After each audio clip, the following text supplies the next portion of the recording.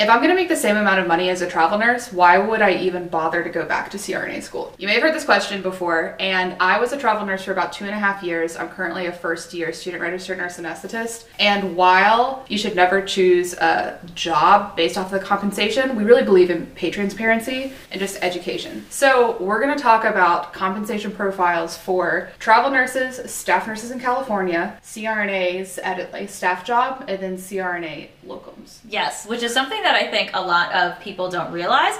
They're often comparing apples to oranges, like, oh, a travel nurse job versus a staff CRNA job, or not even realizing that there's plenty of staff nursing jobs out there that actually pay just as much as some travel contracts. So, you know, it's really important to base your decision not just on money. I think that's what's scaring people away from going back to grad school who are interested. We're not here to pressure you into grad school or say that CRNA is the right career for you. It's a very niche, unique path and a very big decision, because the grad school and the responsibility of the job, it's completely different than bedside nursing. Yeah. But if you are interested in CRNA school and you're talking yourself out of it, this video is for you. I just wanted to introduce myself. My name is Anna. I am a first-year student registered nurse anesthetist. I was a travel nurse for about 2.5 years. I worked a lot of COVID ICU. I worked neuro ICU. CV SICU was my staff nursing background, and I did a couple of travel CV SICU assignments. And then I ended out my career as a travel per diem PACU nurse. And I actually last night just quit my last job, and I'm a full-time student. We're so proud. So hard to let go of that sometimes. And it does feel really weird. Sometimes you don't know what your last is going to be, right? We were just talking about that today. I walked out of that shift and I didn't know it was my last shift. But that's a separate podcast. It's a separate day. It's a separate day. Anyway, so let me introduce myself quick. My name's Chrissy. I'm a nurse anesthetist if you don't know me. I've been a CRNA for a little over 5.5 years. It'll be 6 in July. And I worked in 2 different academic medical centers as a CRNA. And before that, I was a CVICU nurse, also in an academic medical center. So I know a lot about different CRNA staff jobs. I have a lot of friends who do locums. I'm constantly browsing the different per diem and locums gigs out there. So I definitely think I have some pretty good insight on the different types of contracts. So I think the first compensation profile that we're going to talk about is travel nursing. What goes into a travel nurse's pay, what all is included benefits-wise in a travel nursing pay package. And I'm going to talk about that because I was a travel nurse for about 2.5 years. When you're looking at a travel nursing contract, there are a couple of factors you need to really look at. Contracts are usually 13 weeks long, and they usually are made up of a blended compensation package of your hourly rate and your per diem stipend. I have a video here talking about travel nursing contracts and choosing the best one, and it talks a lot about the GSA stipend to make sure that you're getting the maximum amount of allocation for your housing and living expenses, so go check out that video. But you need to look at the compensation profile as a whole, because you're being paid based off of your location in part. So if you're taking a travel nursing contract in San Francisco or in Washington, D.C., or in New York City, you are going to get a higher amount allotted from the government that says, hey, the travel nursing agency can pay you $130 per day, versus if you're in Alabama, you'll be paid $70 a day. Ooh, I didn't know to that. cover your cost of living, your housing, and your food. And then that amount of money is tax-free. If you're duplicating expenses, which is this video, you need to check that out because that's very commonly misunderstood. So your travel nursing compensation package is made up of your hourly rate, your overtime rate, and your per diem stipend that is tax-free. So a couple of things that are included are Per diem stipend, or you mean your living stipend? Or so is it's that called the term? It's called the per diem, Okay, daily got rate. It's also called the GSA stipend. It's called the per diem. Got it. It's called the tax-free stipend. There's a couple of different names for it. Okay. One thing that travel nursing doesn't include mostly is paid time off. So that is something that's going to be different from even a staff nursing job. I also will say some agencies do accrue sick time. So I was with one agency for over a year, and I accrued 6.5 days of sick time. I couldn't schedule that time in advance as I was traveling in between contracts. I couldn't schedule to use any of those days. It had to be a real call-out sick day. Yeah, Okay. I had to physically call out sick in order to use those days. And that was also only 6 days in a year. And I got those 6 days because I was working overtime. And this is something we were talking about before we started filming. A lot of times a travel nurse I'll have up on screen here what the travel nursing contracts look like. You can make, even in 2023, $5,000 a week as a travel nurse in some specialties. However, However, that $5,000 a week, you might be working 60 hours, which so what's your hourly rate actually coming out exactly to? Like, that's insane. And then your hourly rate, if you're working 60 hours a week, how is that on your body physically? Is it physically sustainable to work 60-hour weeks to make that good money? Nobody's saying that travel nursing isn't great money or life-changing money, but what we're saying is, hey, here's all the information and here's what it kind of compares to in other like very highly compensated jobs. Another thing with benefits in traveling is that you can have benefits through the travel nursing agency that you're working with. However, if you choose to take benefits from your travel nursing agency, then you are kind of stuck with that agency. Yeah. And then to actually like use them and get anything out of them. You probably should opt to have private health insurance as a travel nurse so that you can choose between different agencies and pick the highest paying contract. Another thing that I found out in retrospect is that if you take benefits through your agency, you have to be employed on the first of the month and you can't take more than 3 weeks off in between contracts or else you lose your health insurance. Yeah, so then the perk and the whole allure of travel nursing, in my opinion, is freedom. Like freedom of time, exactly. freedom of location. Like you want to be able to go where you want to go, when you want to go, and work when you want to work. To me, that's the whole reason to travel nurse, is to explore new cities and like take control of your time back. And if you end up in a place where you're like, oh my gosh, I'm actually stuck because I need health insurance, and then you're just working a full-time job and maybe you're working 60 hours a week or 48 hours a week, and you're working all the time. You can't even see the city that you're in because you're like 60 hours a week on night shift. That's horrible, actually. That's way worse than grad school. I don't know why you guys are so afraid of grad school. That's actually torture. I will say grad school is actually pretty fun. It's very simple. I have my little anatomy flashcards and I have my little iPad and I'm drawing out my anatomy. It's great so far. Don't be afraid to go back to school if you want to. You also don't have to go to school. But again, kind of in summary, travel nursing compensation is made up of your hourly rate, your overtime rate, which in California, if you work over 8 hours, because of the unions, you get time and a half after 8 hours, which is awesome. Wow, after 8? That's part of why the California contracts pay more, is because every shift you work, you're getting 4 hours of overtime. Wow, exactly. I had no idea about that. Okay, that's crazy. Which kind of leads into like the staff nursing in California comparison. Yeah. Which, do you want to do that first or the staff or let's CRNA first? Let's talk about staff CRNA first. Yeah. I think a lot of people look at the total compensation they can make as a travel nurse and they're like, I don't have to go back to school. I don't have to quit my job for 3 years. I don't have to do any extra prereqs or stress about getting in. And then like, I'm going to just like do this contract and make the same amount anyway. Why would I make that sacrifice? Because CRNA school, let's be real, it is a big time sacrifice. Like when I was in CRNA school, I was in an integrated program, and so during my training, there were semesters where I would be taking 5 courses that were heavy, dense courses, like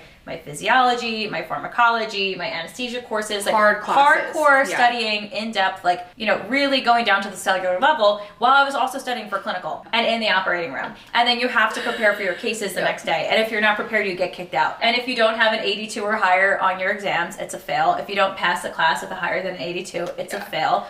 And you have to repeat it. So like the stakes are really high and it is very intense. Once school gets more intense like that, you do have to quit your job. So this is a financial sacrifice, it's a time sacrifice, it's a stress sacrifice. So I understand why people are afraid to leave travel nursing when they're like, well, if the money's the same, ...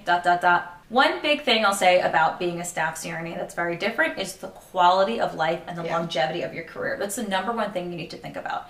I have never met a 70-year-old bedside nurse. Not once in my life. No. I have met tons of, every single day I work with CRNAs who are in their 70s who come back per diem just for fun, just to pay for their cruise, just to pay for their grandkids' money, like they're going on a ski trip. They're always fit. I don't know how they're always fit. They're 70, they're skiing. Because they work 1 day a week and they're rich. And it's like you can be a CRNA as long as you want. It's a career with longevity. The second thing is your benefits package looks radically different. So yes, a staff CRNA might be making between 150 grand to 250 grand on average, depending on the city you work in, how much experience you have. So anywhere from 150 to 250 is like a reasonable estimate. New grad in the South, 150.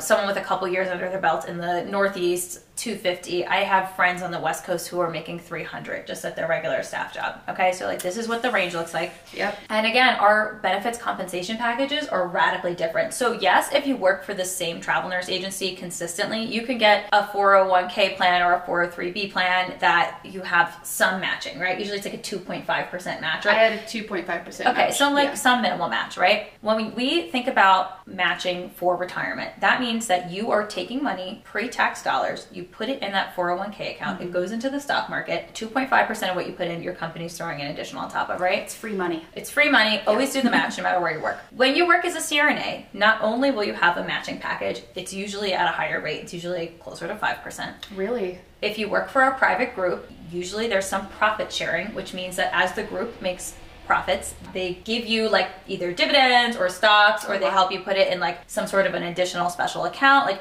usually you're getting extra money going into the stock market on top of that. You are getting huge amounts of paid time off. At my last job, I got 7.5 weeks of paid time off a year. Okay, and that included my sick time, to be fair, but it all was just one bank, and I could use it for, you know, going to conferences, vacation, sick time, whatever I needed it to be. And I was actually allowed to take it. Unlike when I was a bedside nurse, I would like put in a request for a vacation and the answer was always no. Like, I pretty much always got my request granted as a CRNA as long as you booked it out ahead enough. How many weeks would you say you used on average? I used 5 weeks out of my year, and I would always keep 2 weeks left over just in case like something happened.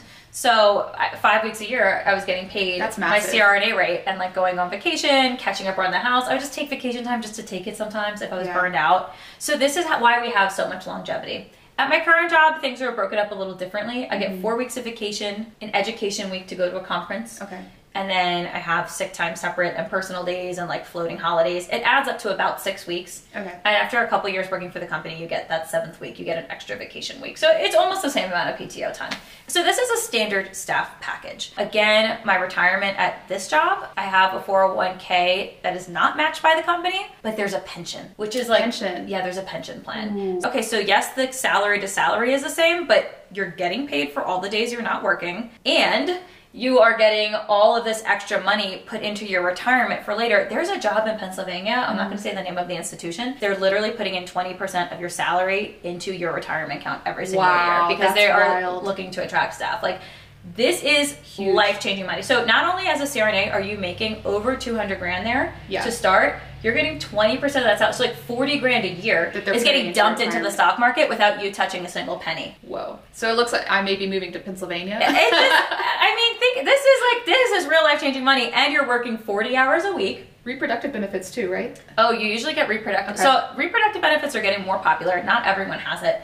But at my last job, we had a $30,000 lifetime fertility benefit. So if you have to do IVF, if you adopt a child, it could go towards all those different things. At my current job, I think it's half of that. That's still like a good amount of money towards it. Still for egg freezing if you're a young person who is not ready to have kids yet. Like, these are things that are really important to think about. These are benefits that, like, to me, coming from the staff nursing mindset, are like unheard of. I'm like, you get a fertility benefit? Like, if I needed to do IVF, that would be partially covered by work. That's like wild. I also, again, breaking it back down, if you're working a travel nursing contract and you are realistically working maybe 11 months out of the year and you're being unpaid for those 4 weeks off, if you're taking high paying contracts, you can maybe make like $170,000 to $240,000. That's really kind of the max that you can make as a travel nurse, unless you were working during the heyday of 2020 and you did those wild $10,000 a week contracts. Those contracts don't exist anymore. Yeah. Like, and what's the quality of like those contracts? The highest paying travel contracts are probably in either really horrible locations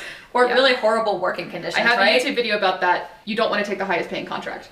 I would almost never recommend taking the highest paying travel contract because it means that they have no staff and that the working conditions are horrible and it's unsafe to your license. And then again, circling back to, okay, well, staff CRNA versus travel nursing. Yes, a new grad CRNA might start at $160,000, while a travel nurse might make 200 grand in a year.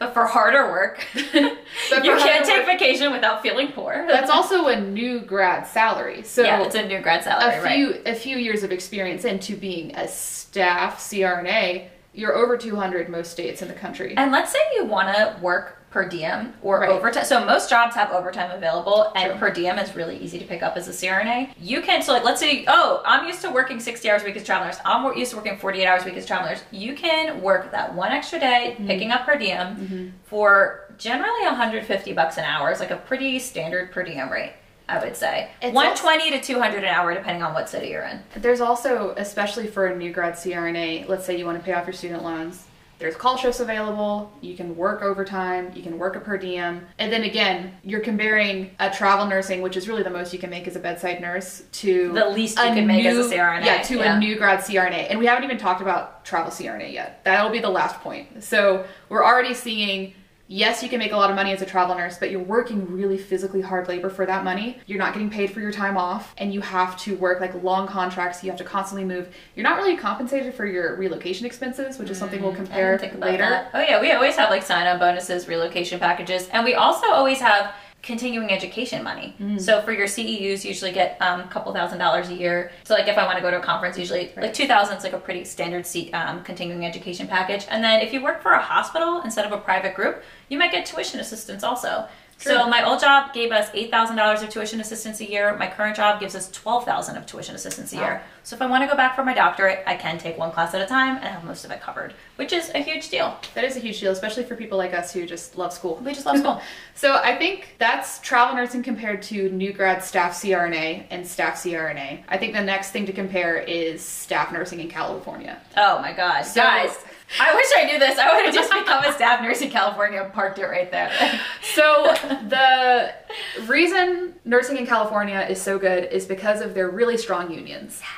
We want to have a whole podcast about this, but you should definitely all read the book, A Collective Bargain. We love it. Is, like, I have chills thinking about it. This book should be mandatory reading for all nursing students, all teachers, all teaching students, like anybody who works. What's the author's name? Jane McAlevey. McAlevey. Okay, Yeah. So we're going to beg her to have her on the podcast. I would love that. We don't know if she'll say yes. We're manifesting that she'll come on the podcast. We're manifesting it. Manifest it with us. Yes. Thank you. She is an incredible activist, author. I've read almost all of her work. I have one more book to go. But this book is essential. The reason that working in California is so good is because of over 45 years of really strong union activism in California. So in nursing in particular, they're so interesting, and there's a whole chapter in this book about the LA teacher strike and how they were able to get kids outside into public spaces, and like, it's so good. But in California, the unions were able to pass laws about nurse-to-patient ratios. They beat Arnold Schwarzenegger. It was a whole thing. Like this, again, read this book. It's so good.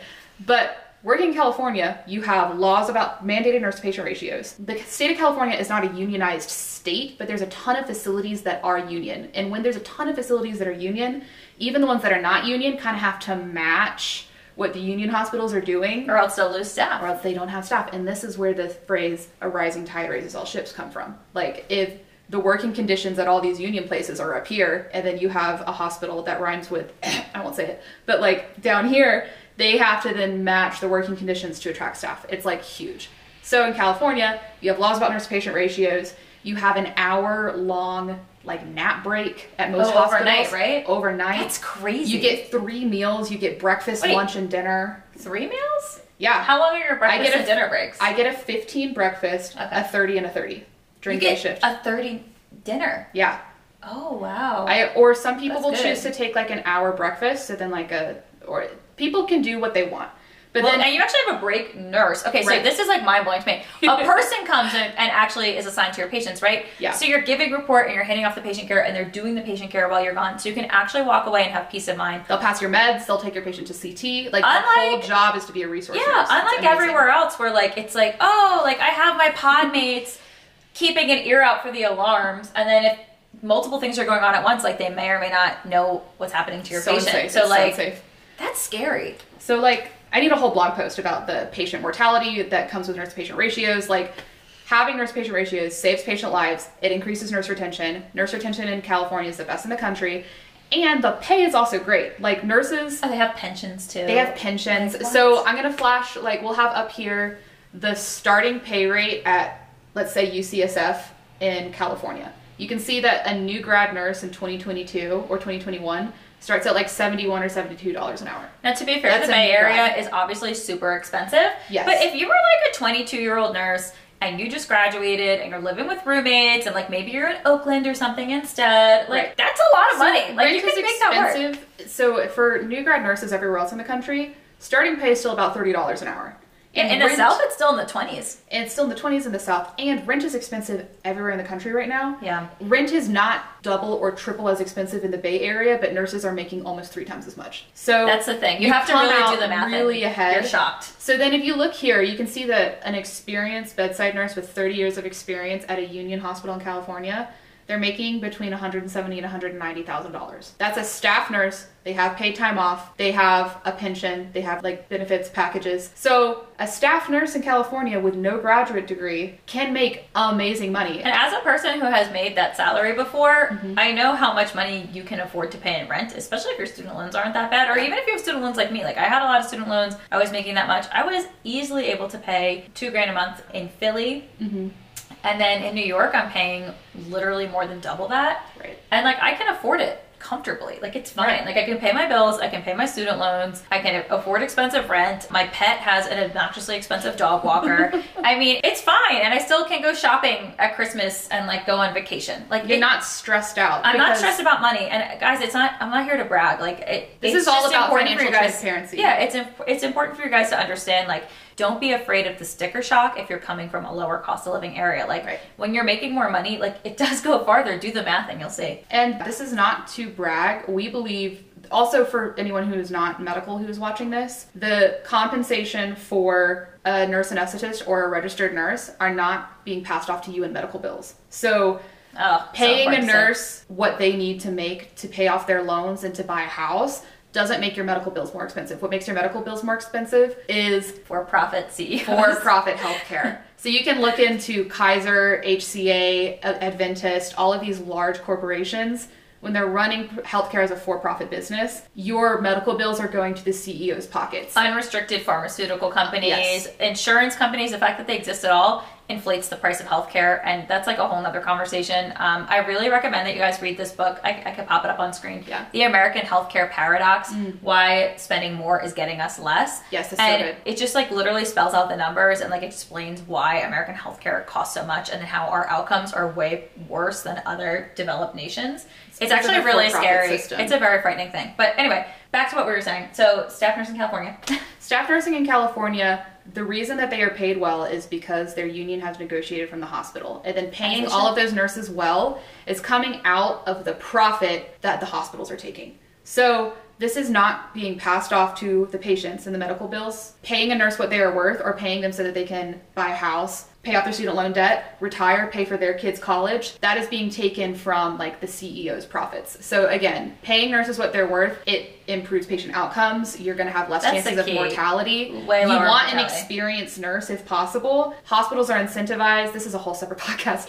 Hospitals are incentivized to hire new grad nurses and burn them out within a year and a half because they're cheaper. So like a new grad nurse who makes $55,000 a year, if you can get a year and a half out of that new grad nurse and then get a new grad nurse to replace them, that is the best case scenario for a hospital, because then you never have to pay an experienced nurse what they are worth, and then it saves the hospital money at the expense of patient safety. And they don't care that, you know, the infection rates are higher, the fall rates are higher, that things are going to get missed and like things are going to be caught later because a new grad doesn't know what to look for. Like that is why, you know, and it's normal, and it's not to like shift the blame to you guys or shift more anxiety to you guys.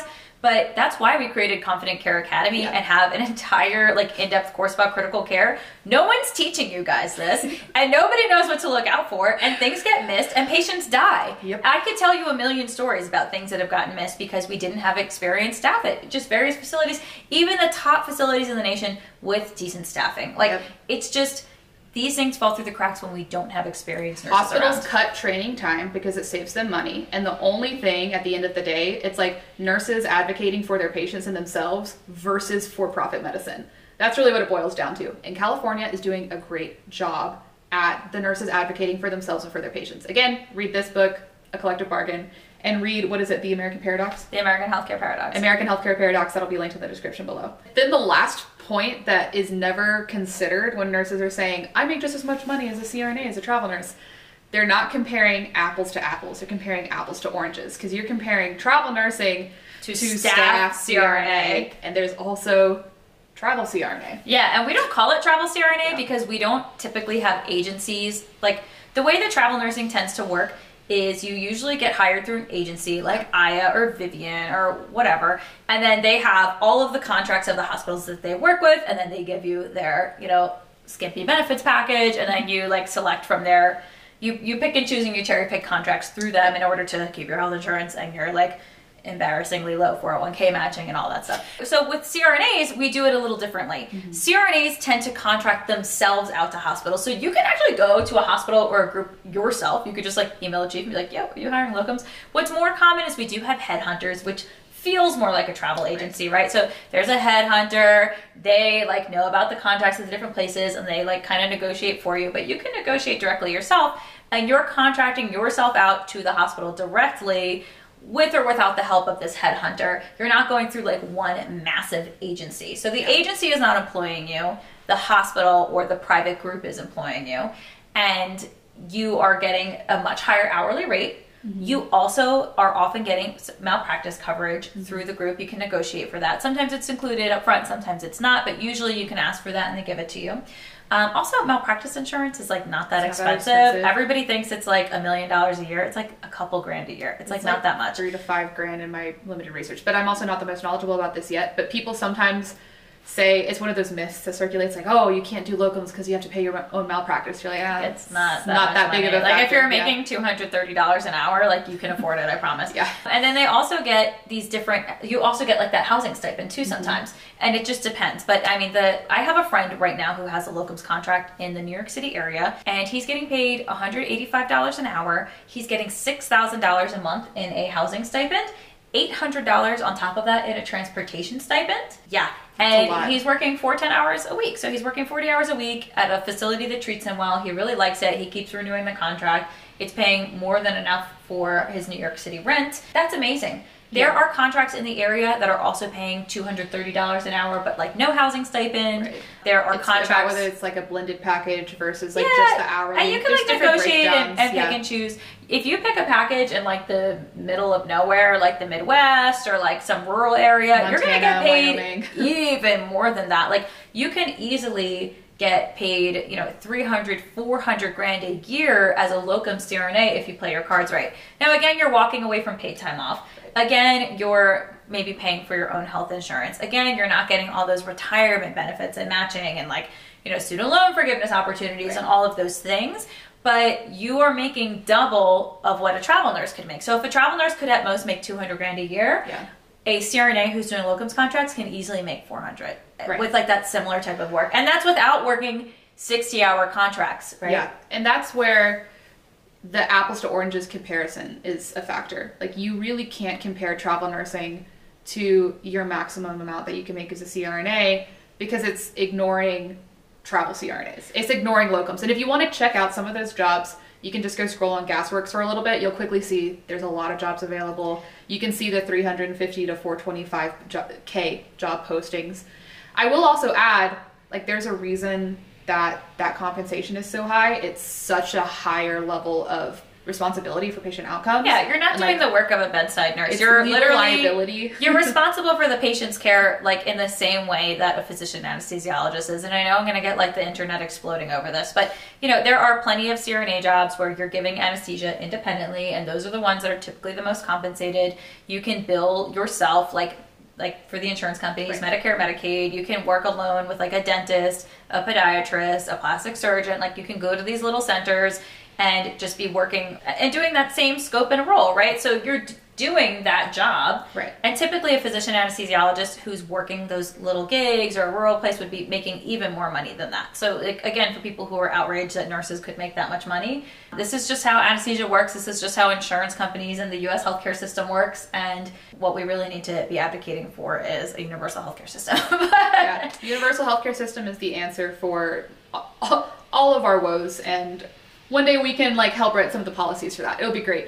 But in the meantime, it is important for people who are trying to decide whether or not they want to go back to school so that they can have all of the information at their disposal so that they're making the most informed decision.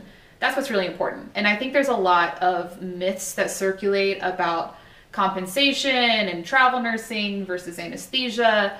And there's not a lot of information that's forward facing and easily accessible where you can figure out really what's going to be the best choice for you. So at the end of the day, again, like if you're solely looking at compensation profiles, comparing the most money that you can make as a travel nurse to anesthesia is really not the exact right comparison, because you really do need to be comparing travel nursing versus locums at that point. That's more of an apples to apples comparison versus travel nursing to a new grad staff CRNA in Georgia. Like that's not the same comparison. And of course you should do what you love, and like not everybody wants to give anesthesia in the OR. Again, that's a very niche job, right? Giving anesthesia, it's a huge responsibility.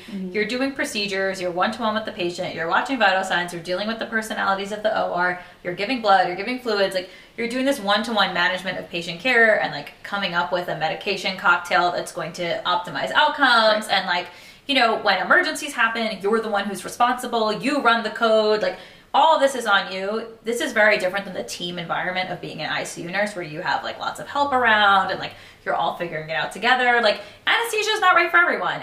Some people think it's boring. I think those people are crazy, but it's just, you know, it's a very unique I don't think it's job. boring. I love it. It's 90% boredom, 10% sheer terror, but when I'm bored, I'm so happy. Like I know I'm doing a good job and you're my also patients well taken teaching. care of. Like if you are, especially when you're working in these kind of larger facilities, my observation as like a first year student who's only really done shadowing is that a lot of times you have a resident in there, like you're teaching. So like even if there's some downtime, a lot of times you're like talking over medications and drugs and like all of these things like or there may be some downtime. Or sometimes you just get close with like the staff in the operating room. Yeah, like, I usually become friends with the OR nurses and the surgeons and like the anesthesiologists. Like we all kind of just like become friendly and like get through the day together. Like, and it's a great work environment. It's nice. And again, like you should never choose like healthcare or any job like only because of the compensation profile. We're really just talking about this to kind of dispel some of the myths. Yeah, don't get scared off if you're just like afraid of the 3-year sacrifice. Like grad school is grueling. It is no joke. But also, it's 3 years of your life for a career that's going to give you a lot of longevity, and it's going to treat you well and compensate you well. Right. As opposed to like grinding eternally and burning out. So, and again, like I wish that bedside nursing had the conditions that California do everywhere, because I think most of us would either stay at the bedside longer or maybe forever. Like I think that all of us really do love nursing. Like I loved being an ICU nurse, but I also knew that like eventually I would hit my limit and I wouldn't be able to do it anymore. So I chose to go back to grad school while I was young so that I could give myself a career with longevity sooner.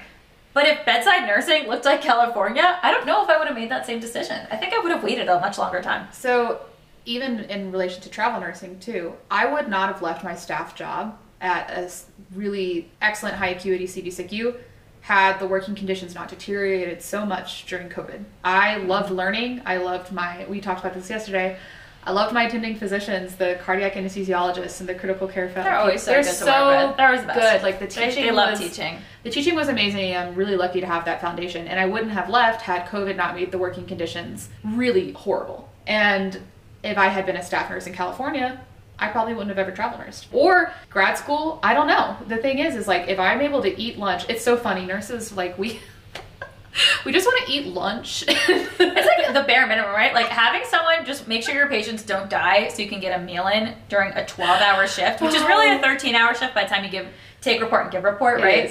So just to like pee and eat lunch would have been enough to keep me there. It would have been a game changer. Think about that. I was so happy. That's mind-blowing. Anyway. And enough compensation to maybe buy a house and I could have a kid and pay off my student loans.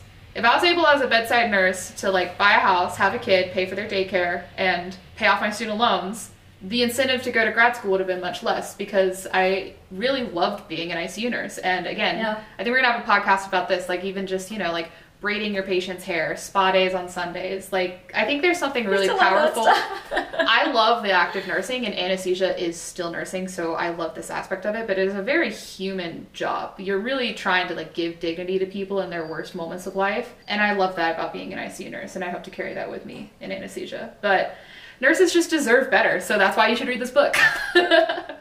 All right, we'll stop torturing you guys now. And please comment what you would like for us to talk about next time.